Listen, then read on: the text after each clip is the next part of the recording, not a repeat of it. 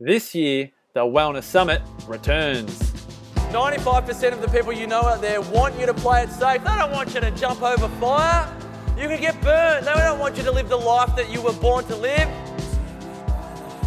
You've got to remember that if you're cooking food, you want to love it. You don't want to be thinking, oh, I don't want to have to prepare another meal for my husband who doesn't appreciate it. I don't have to prepare another meal for my wife who just doesn't care. She just wants peanut butter on toast. Wake the heck up. You are where you're at right here, right now, because of all the choices you have made up to this point.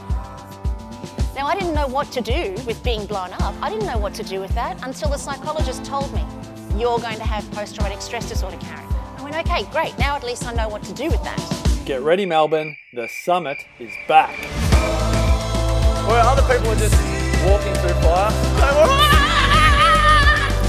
I mean, look at it. And I'm on the phone going, yeah, and he's, I mean, look, like this. And then he's lifted up his top and he's squeezing that, and I'm going, yeah, I can. He goes, when are we masking? There's something there that you want that you haven't been doing for yourself. Zazen Alkaline Water presents the 2018 Wellness Summit. Bigger and better than ever. All info and tickets at thewellnesssummit.com.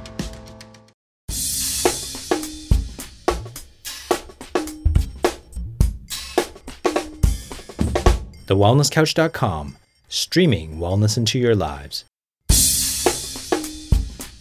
Sit back, light the fire, kick your shoes off, because it's time for That Paleo Show with your favourite caveman, Brett Hill. Welcome to That Paleo Show, making the paleo lifestyle easy and accessible for everyone. I'm Brett Hill. And I'm George. Hey, hang on a second. This is a change to the intro. George. Now, George, you are the first guest I've realised to be back on this show for the third time ever. Wow. Wow, I love that. Except for the fact that you're not really back on as a guest now, George. This is, for those who don't know, this is obviously George Bryant, the civilized caveman, one of our absolute favourites on That Paleo Show, has been on the show twice before. But George, you've got some news for everyone.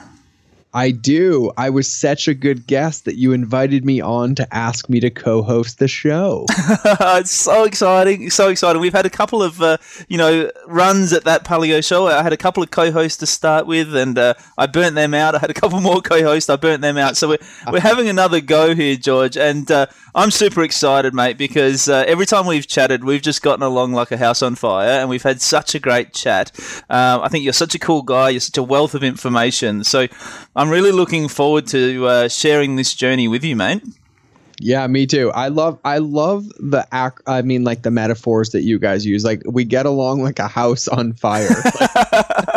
I've never heard that before in my entire life. Yeah, you're going to learn all sorts from us, George. I'm going to have to take notes. I have like a whole arsenal of new tweetables that I can send out as this is done. I'm like, oh, this podcast was like a house on fire. It was amazing. People would be like, what are you talking about? Yeah, you're going to share that with your American audience, and they're just going to be like, what? Yeah, I'm pretty stoked. And for everybody wondering, you can just go be guests on podcasts and make everybody laugh, and they invite you to host a thing. I mean, it's a dangerous game to have me on. It's great. It's great. We're going to have lots of fun. Now, I don't know how long it's been since I had you on last, George, but I reckon it's about a year or two. I might have a look in a sec and figure out how long ago the last one was. But, mate, you've been busy since then. Obviously, your civilized caveman is still trucking along. By the way, I still make your banana bread on a regular basis. It is the best. And I feel like that recipe is the only reason that I'm successful, and I'm okay with it. Yeah. It's how you're on my radar, mate. I just like you for your banana bread. Like, seriously, it's the best. The kids love it. Fine. Everyone loves it. That's fine. I mean, it's better to be known for one thing and be really, really good at it than known for a ton of like crappy things. So like, I'll totally take the banana bread. It's so funny. I've actually got a friend who's a vegan blogger, has a vegan Instagram account, and his one thing was making a vegan version of KFC. And he made this vegan version of KFC, and it just went mental on the internet. And so that's his one thing. So I reckon banana bread's probably a healthier alternative. Yeah, I'll take the banana. I don't know if I number one, I don't know how you make vegan chicken. So no, me either.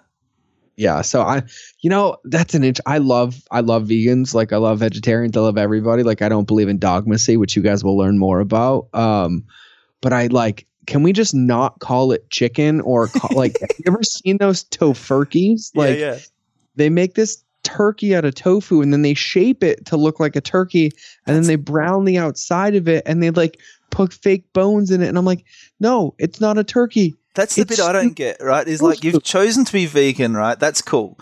Like, you like the taste. I get that. That's fine. Like, eat whatever you want. You like the taste. But you've chosen to be vegan either for health or for ethical reasons.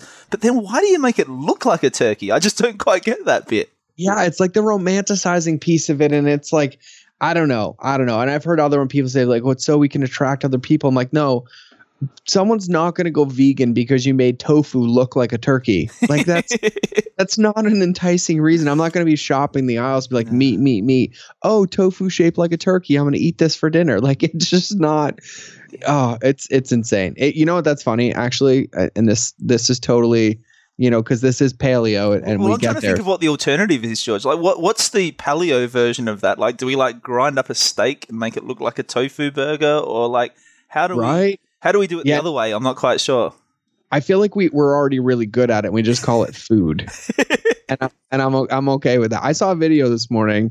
I was scrolling through Facebook when I was waiting for my coffee, and it was in Toronto, Canada, and there was a restaurant that's known for like farm to table. They like raise their own meats. They go hunting, like, and one of the chefs hunts like venison, and he hunts deer, and he was getting picketed by like vegan protesters. They had signs outside of his window that said murder and all these other things. And so the guy, rather than working in the kitchen, he brought an entire deer out right on the front window and the table, and he started breaking it down at the window in front of all the protesters. They like, what happened? They didn't know what to do, so they called the cops. And they're like, is this guy breaking the law? Is this against the health code and all this other stuff? And the cops show up, and the cops walk in the door, and, they have some sort of conversation with the chef. And then they're all seen smiling, and the vegans just basically walked away because the cops were on his side and he wasn't breaking any law. Yeah, but because he's like, it's okay, boys. I'll make you a burger after, Yeah. And like, I love when people have like opinions and when they stand up for like what they believe in, and like, I'm all for that. But like, if you're going to protest one, like, go protest like McDonald's or one of these places like supports factory farming. You protested the restaurant with the chef that hunts the food he serves his customers. Yeah. Like, there's not more like close to nature, like, let's get into the weeds as much as possible kind of stuff. But yeah, it's insane. Well, to answer your question, we just call it food. So we'll just keep making, healthy burgers, support really good farmers, support farm to table movements, and like make a difference so that all this stuff is sustainable. Absolutely, mate. I can tell already we're going to have lots of fun conversations with you and I on this show. But before we get into it, there might be some people listening to this show who've joined us more recently who haven't heard your previous episodes, George. So for those who don't know who you are and what you do, give us the brief rundown, George. Tell us about the civilized caveman.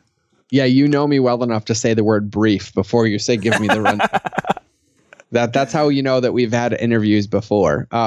So my first tip is to go find the other episodes wherever they are. And by the way, I've been looking. I'm all the way back to like 2015, and I can't even find them. I found one of them. The easiest way to do it, if you want to go find back episodes, is you just go to Google and you just type That Paleo Show, and then you type the guest, right? So I typed George Bryant. I'm actually literally doing it as we speak, and then it comes up, right? So it says, That Paleo Show, I saw it here, That Paleo Show 71 was when you came on with Julie Bauer to discuss your new book. So that was 71. That's 2014, but I'm certain that you've been on since then. And I was.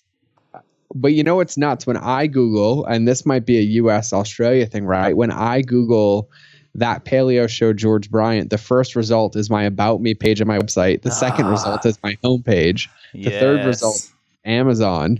This comes down to your other skills, though, George. I think your non-paleo skills that you have in the marketing department. We're gonna have to fix that one. So to give everybody a brief elevator pitch, because I'm known to be long-winded and I have quite a few stories here. I started my health journey, I'd say around 14 or 15, and not in the best capacity. It's when I actually started struggling with bulimia. And so I had a pretty broken home. You know, I had abusive parents. I was sexually abused when I was 9. And once again, when I was 13, there was a lot of alcohol abuse, drug abuse, physical abuse. And so I was overweight, and I started struggling with my body image and eating disorders around 14. At 17, I forged my parents' signature and joined the Marine Corps. I lost about 40 pounds to go to boot camp. I ended up going to boot camp to be a United States Marine. I graduated first at boot camp out of a couple thousand people, did Marine combat training, graduated first, and then went to my job school, graduated first, and then I deployed at the tender ripe age of 20 to Somalia in 2004. I spent 13 months of my life there, and I got injured very badly when I was there. I almost lost both my legs. I had what's called exercise-induced compartment syndrome, which do not Google it if you've just eaten. And I ended up spending 12 months in a wheelchair. I gained 100 pounds again, and my bulimia spiraled out of control. And that really kicked in the next journey of my life, which was having a physical therapist that absolutely beat my behind into shape. I ended up losing the weight. I ended up running a half Ironman. I tied a world record for a standing box jump. After they told me I would never walk again, they wanted to amputate my legs. So I was doing pretty well. And then my dad was actually diagnosed with metastatic brain and lung cancer. And after 9 months of him just fighting and fighting and fighting, I lost him to cancer. And that's what really spiraled me into a new direction. You know, I'd struggled heavily with my eating disorder. I ate a standard American diet. I yo-yoed all the time. I overtrained.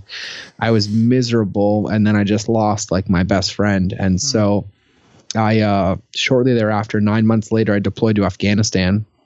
And when I was there, I stumbled upon two things. I stumbled upon CrossFit, and then naturally that meant I stumbled upon paleo, which was back in like 2009.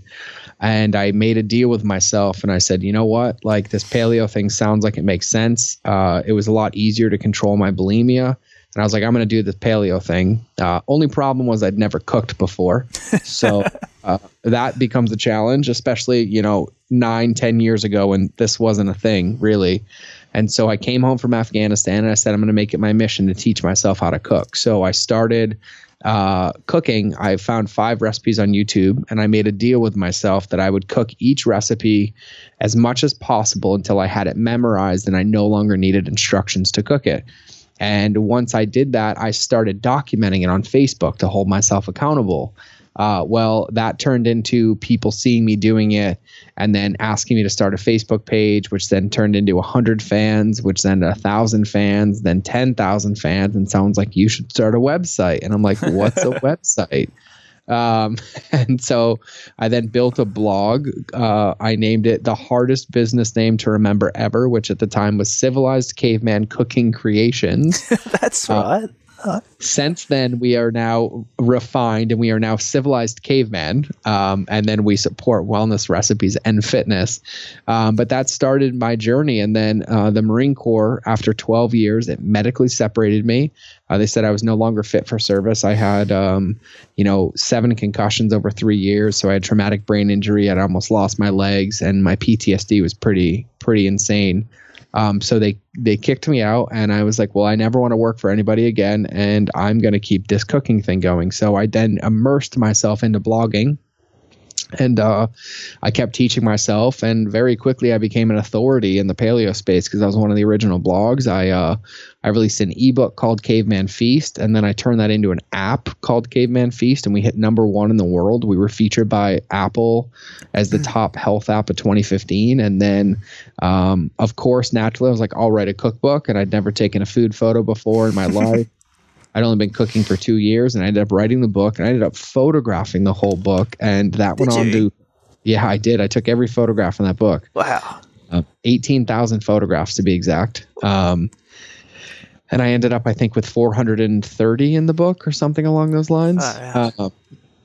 And that ended up hitting #4 in the world on the New York Times. It was a 22-week New York Times bestseller, and I did all the marketing planning behind it. And then that continued. I, grew my social media. I grew my website. And then I realized that I wasn't enjoying cooking as much as I used to be. And I'd come out about my bulimia. I'd shared about my sexual abuse.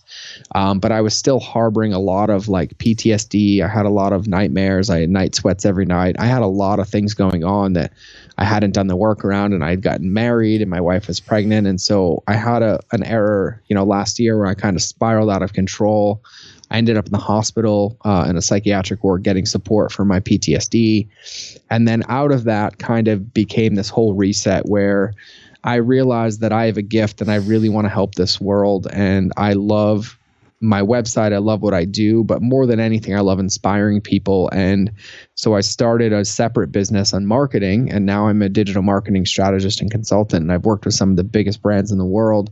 And so I run both businesses now. And so I have Civilized Caveman, where, we built an amazing team, or we still are a beacon for people to basically come in and learn about wellness, recipes, and fitness. And I say, I help healthy people live the best life possible through methods around eating healthy, thinking healthy, and all the encompassing holistic pieces required, right? Because my vision and because of my journey, I know that food is not the solution or the problem. It's the belief system underneath the food. Yeah.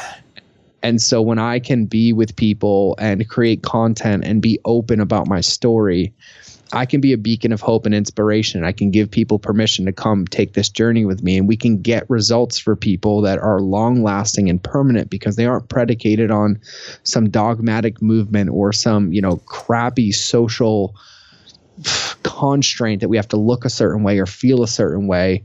And it can be real, and it can be about self-love and self-care and sustainability and longevity, not who has a six-pack or who looks better in an outfit, but who is a good person and who loves themselves and who's going to have a lasting impact in the world. And so that's why I still run Civilized Caveman, and I'm so passionate about it, which is why I agreed to come on the show and spread that more. And then my marketing, I work with a lot of health companies and CPG, consumer packaged good companies, and people that are making a big impact. And what I teach them in marketing helps them help millions of more people than I could help on my own. And I have a very selfish mission of helping 1 billion people live a better life, whether it's through me or through the people I help with marketing. And so that's kind of the world I live in that's gotten me to this point. And I have a 16-month-old son and a beautiful wife and a 13-year-old daughter. I love it. I love it. It's, you do have such a great story, George, and I can tell you inspire me all the time because I do follow you on social media. I'm a Civilized Caveman fan too, and I just love how open and how real you are. And one of the things I find is sometimes people like to boast about how real they are, and sometimes what that means to them is kind of a little bit negative. But I love the way you do it is you are very real. You share the best and the worst, but you do it in a very positive, empowering way. Why do you think that is, that it comes across that way for people like me tuning in and listening in? Yeah, that's an amazing question, and not to sound like egotistical or really it, but I've done a lot of work to figure this out, and it's because I'm actually authentic. I'm not playing authentic on TV. Like I'm not putting on a social media front. There are just as many goods as there are bads, but it's a window into the soul of how human beings are. And I feel like I have this responsibility to the planet to be like, hey, regardless of what you see on Instagram, regardless of what you see on Facebook, I don't want you to think that that's how it is all the time. Like we cannot compare our life to other people's highlight reels.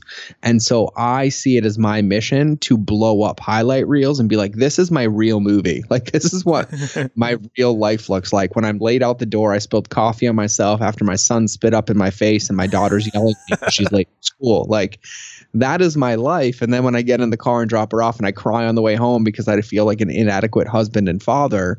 And I talk about it because I feel like people need to know that it's okay to be okay with how you feel. It's okay to be a human being, and it's okay to have emotions, and it's okay to share them. And I found that my biggest tool in life has been radical honesty, because it allows me to neutralize negative thinking. It allows me to get out of like self-deprecating cycles and cyclones. And when I can put it out into the world, I basically create space for me to move into something different. Like, okay, great. I hear you. I'm upset. I feel like a failure. I'm super emotional, but I'm not going to let it run my day. So I'm going to tell everybody else, and I'm going to go do something about it. And so I use social media both as an accountability tool and an inspirational tool. And I've told everybody from day one, it's like, I am not here to be your guru. Like, I believe that leadership happens in the middle, right? Like in the Marine Corps, they're like, hey, you have to lead from the front. I'm like, yeah, but the only problem is you can't see who's behind you. Like, that's it. Right. And so I developed this mantra when I was in the Marine Corps. I said, I'm going to lead from the middle, where I can reach out and push the guys in front of me that need a hand. And I can reach back and grab the hands of the guys that just need a little bit of a step. And that's kind of how I see it. So I'm not here to preach or to proselytize or any of that stuff. I'm here to lead, and I lead by example. So like, I am an equal. I'm on the same playing field. And the more that I can open a window into my life about my mindset and how I deal with eating disorders and how I dealt with the sexual abuse and how I deal with the PTSD, the more likely I am to have a lasting, meaningful impact on somebody outside of posting the most photoshopped professional headshot that I could get taken that I did 6 months prior. And I'm like, hey, look at me at the beach today. And I'm like, I don't ever look like that at the beach. Like, like I look like a hot mess. Like, you should have seen us flying to Orlando. Like, we had 6 seats on the airplane. We had me, my wife, my daughter, my son, the nanny, and her husband. And it took me 30 minutes and bloody knuckles to get the car seat in the thing. I saw that post. I saw and that.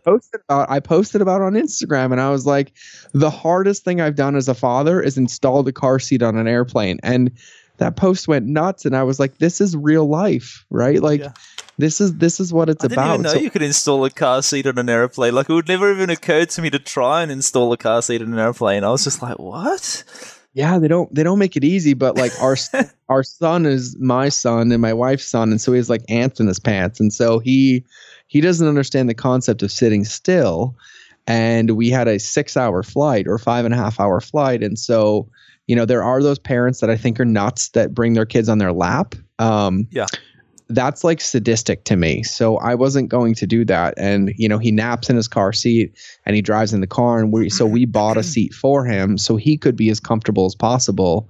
So he could have his seat and we could put movies on for him, and then he could take a nap in it. And then we had a little bit of sanity because he wasn't like pounding our legs and sitting on our lap the whole time. And so he wasn't kicking you in the groin the entire trip, man. Yeah, which he's a master at, and and my wife had a C-section, and like he's got impeccable aim where like just one kick comes and it hits you right where it's not supposed to. Yeah, they all do. That's like a childhood trait, I think. It's just an innate skill that they've got.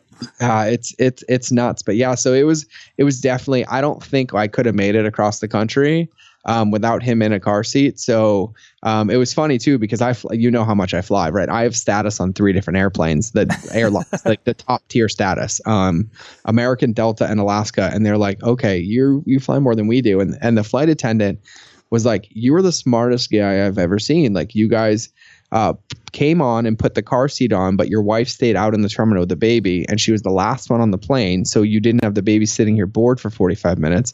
Plus, you brought a car seat so he could actually be comfortable and sane and not have to deal with him screaming and climbing all over you and not sitting on your lap. And I was like, it was worth the extra $230 for the ticket for him to have his own seat. Yeah. Yeah, that's insane. Hey, you guys have cheap flights too. Hey, I love what you're saying about honesty. It's amazing. I did a talk a year or so ago, which was called Rock Bottom, for one of our big conferences here, the Wellness Summit we do in Australia, and it was all about my rock bottom, which was after my divorce. And it was amazing how that resonated. And so as a result, I'm writing a book at the moment for Hay House, which is called Rock Bottom. And one of the things I was just writing about was honesty. And I think what you said was exactly right. A lot of the stuff I did a lot of the work by Louise Hay, which was all about just loving what is, so it's like, it is what it is. You may as well love it, kind of thing. And but part of this honesty I'm writing about in my book is just that pure honesty of like not glossing over it and saying everything's okay, but not beating yourself up and getting caught in all the negativity either. The honesty is almost like it's just shades of grey. And I think that's the thing people need to learn about the honesty, is that it's okay for there to be shades of grey. Like no matter how amazing your marriage is, you're going to have tough days, and you're going to have times where you argue, and you're going to have times where you don't get along, and that's totally okay. It's not black or white. It's not like we're either perfect the whole time or it's over. There's like this massive shade of grey in between. And I think that's what it comes to with this honesty you're talking about. Yeah, and I love how you equate it to marriage and relationships, right? Because we all have relationships. We have friends, we have wives, we have husbands, we have significant others, we have children. We wish it would be rainbows and unicorns all day. But honestly, if it was, we wouldn't be able to experience joy. And so, yeah, the honesty is there. And for me, I don't look at like eating or paleo or a diet as this pillar. I just look at it as part of it, because how we show up in one area of our life is how we show up everywhere, right? So food for me is no different than like a marriage, right? Like we have shades of gray for sure. We had a shade of gray about an hour ago, right? And I had to be there and listen and have a conversation and like check my ego and be like, okay, like I hear you and I can support you, right?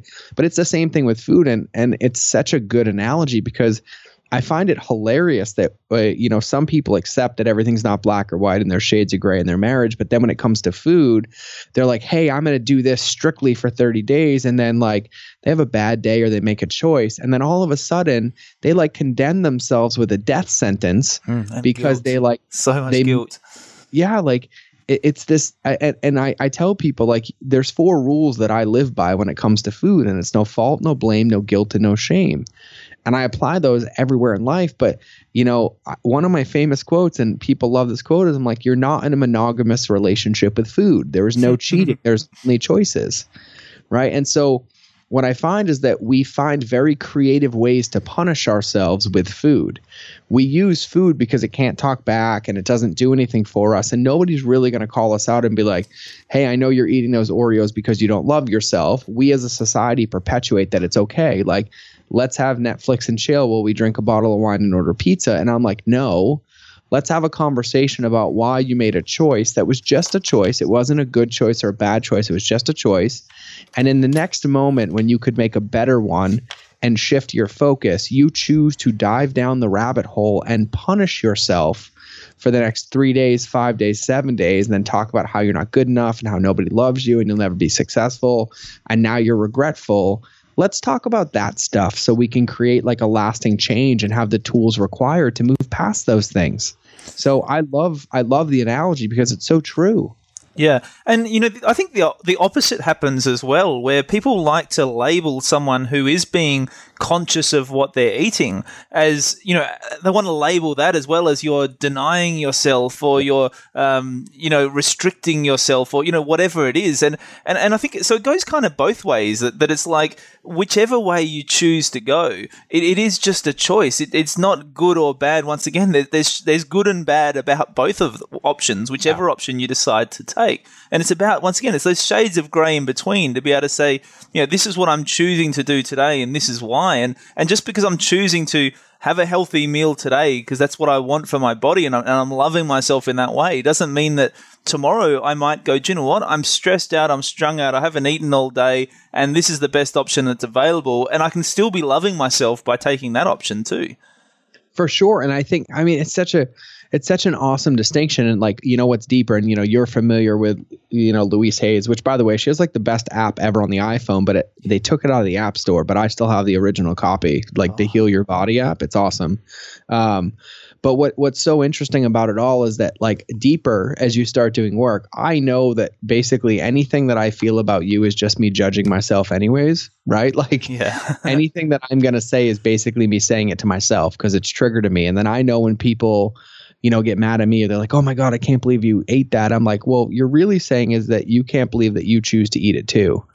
Right. Because like, we're never really, judging other people or putting them down. We're really like judging ourselves. And so, I always invite everybody, like, we don't judge people because of like, well, some people do, but like the color shoes they put on, the color socks that they wear, like how they walk down the street or how fast that they walk. And we should take the same approach when it comes to life and lifestyles and food in general, because, really when you put somebody into a situation where, they feel backed into a corner or they feel bad and wrong, they're going to choose wrong because they feel restricted and constrained, and it's like crushing them. And if you want people in this world and your friends and your family and the people you care about to be like their best selves and their biggest selves and their most like powerful selves, you have to see them like they're already there. Like you have to hold that space for them already. Right. And so, it starts by holding that space for yourself. Like I see myself as a badass. Like you can't touch me. Like I think right now I'm a rock star. And tomorrow morning I might think I'm like a bad piece of crap, but I'll get over it and think I'm a rock star again. And then because of that, like I try to see everybody else like, great, you had an Oreo. I hope it tasted good. Are you going to have one tomorrow? And you're like, no. Oh, awesome. Well, I know you can choose not to do that because you're amazing. Or you're like, yeah. I'm like, oh, awesome. Like I know you have a good reason to do that. Right. But it's always like seeing people how we want them to be and allowing people to take their journey and to make the choices they make and allowing it to be safe. And like, it's not good or bad or right or wrong. It just is. And, you know, we stay in our lane and live our journey. And that's what inspires people and makes lasting change, not the whole, you know, the crazy dogmacy that started happening in paleo like 3 years ago where, you know, everyone like basically would like come out with picket fences and we started naming them. We actually started the hashtag paleo police because I would post like a bowl of white rice and I would lose like 6,000 followers. And I'm like, what? Whoa, like guys, it's white rice. It's a benign starch. I needed some carbs in my life. Like, can I have a pass on this one? Yeah. You know, but like funny. that's not how we get to where we want to go, right? Like we have to live in this abundant mindset and we have to be committed where everything's okay and we just make choices and we evolve and we're nimble and we're quick with it. And yeah, you know, I love that. It's funny how you said when people are under pressure and they might make the wrong choice. But I think just as much of the time what happens is people make the choice wrong. In other words, people might eat the thing that would actually be best and most nourishing for their body at that time. But if they're not doing it because they love themselves, like if they're doing it because they've been pressured into it by a friend or a family member, or if they're doing it because they feel bad about their body or, you know, whatever it is, if they're doing it for the wrong reason, then that might actually be the wrong choice for them. They're actually making the choice that could be healthiest for their body, but it's actually not the right choice because the mindset and the mental stress that's going on within their body to make that choice is actually meaning that it's not healthy for them anyway. For sure. I mean, it's the whole thing. Like, I think I told somebody once, you know, like our body operates, you know, sympathetic or parasympathetic nervous system. Yeah. Rest and digest or fight or flight. And I told someone, I said, you know, it's really nuts and we don't understand. Most people don't understand this, but if you're in like a fight or flight state, it doesn't matter what you eat because your body's going to flush it out anyways and only send things to vital organs and basically for survival. So, you know, when you're going to choose to eat that Oreo, like make sure that you do it in the right mindset. Because it's going to have a lot less dramatic impact on you if you're in like a rest and digest state and it's a choice thing. And so it's very, very important even from like a biological level because the effect of our emotions and our nervous system on our food and digestion and gut health and everything is absolutely insane. So I love that distinction because I don't know, there's just so many connected pieces and it goes so much deeper than like, you know, how they eat it or why they eat it. Like all these pieces are so interconnected. So yeah, like can we just all be nice to each other and like just love each other for whatever the heck that we eat? I love it. Hey, George, we're up to half an hour already because we've just been smashing through this. So I reckon next episode we might even have a bit more of a chat about that whole stress response, fight or flight, because that's a great topic that I think could even make a whole episode. But for now, I'm going to say goodbye to you, my paleo American friend. And welcome to the show. So exciting to have you on board. And I can't wait to keep chatting with you each week on That Paleo Show. Yeah, I'm excited. So I'll see you next week. All right. For everyone else, until next week, join the conversation on Facebook. Give us a 5-star rating on iTunes. Join a newsletter list at thatpaleoshow.com. And let's help grow the paleo tribe worldwide. Join us next week on That Paleo Show. This year, the Wellness Summit returns. I realised in this time that I couldn't keep waiting for love from other people. I couldn't keep expecting love from other sources. But I had to give that to myself. Yanni says, I don't care if everyone says that the kitchen is the woman's world. He says, I'm going to prepare food. I love my own cheese. I love my own wine. I don't care what you think of my new flat screen TV. He just loves company. I started asking myself more often, what do I want? Such a simple question, isn't it? But when you think that, and I'm sure all of you sitting there, when you think that, something springs into your mind. And there's something there that you want that you haven't been doing for yourself. Brett Hill and Marcus Pearce feature at the 2018 Wellness Summit. Bigger and better than ever. Tickets on sale Friday, May 4 at thewellnesssummit.com.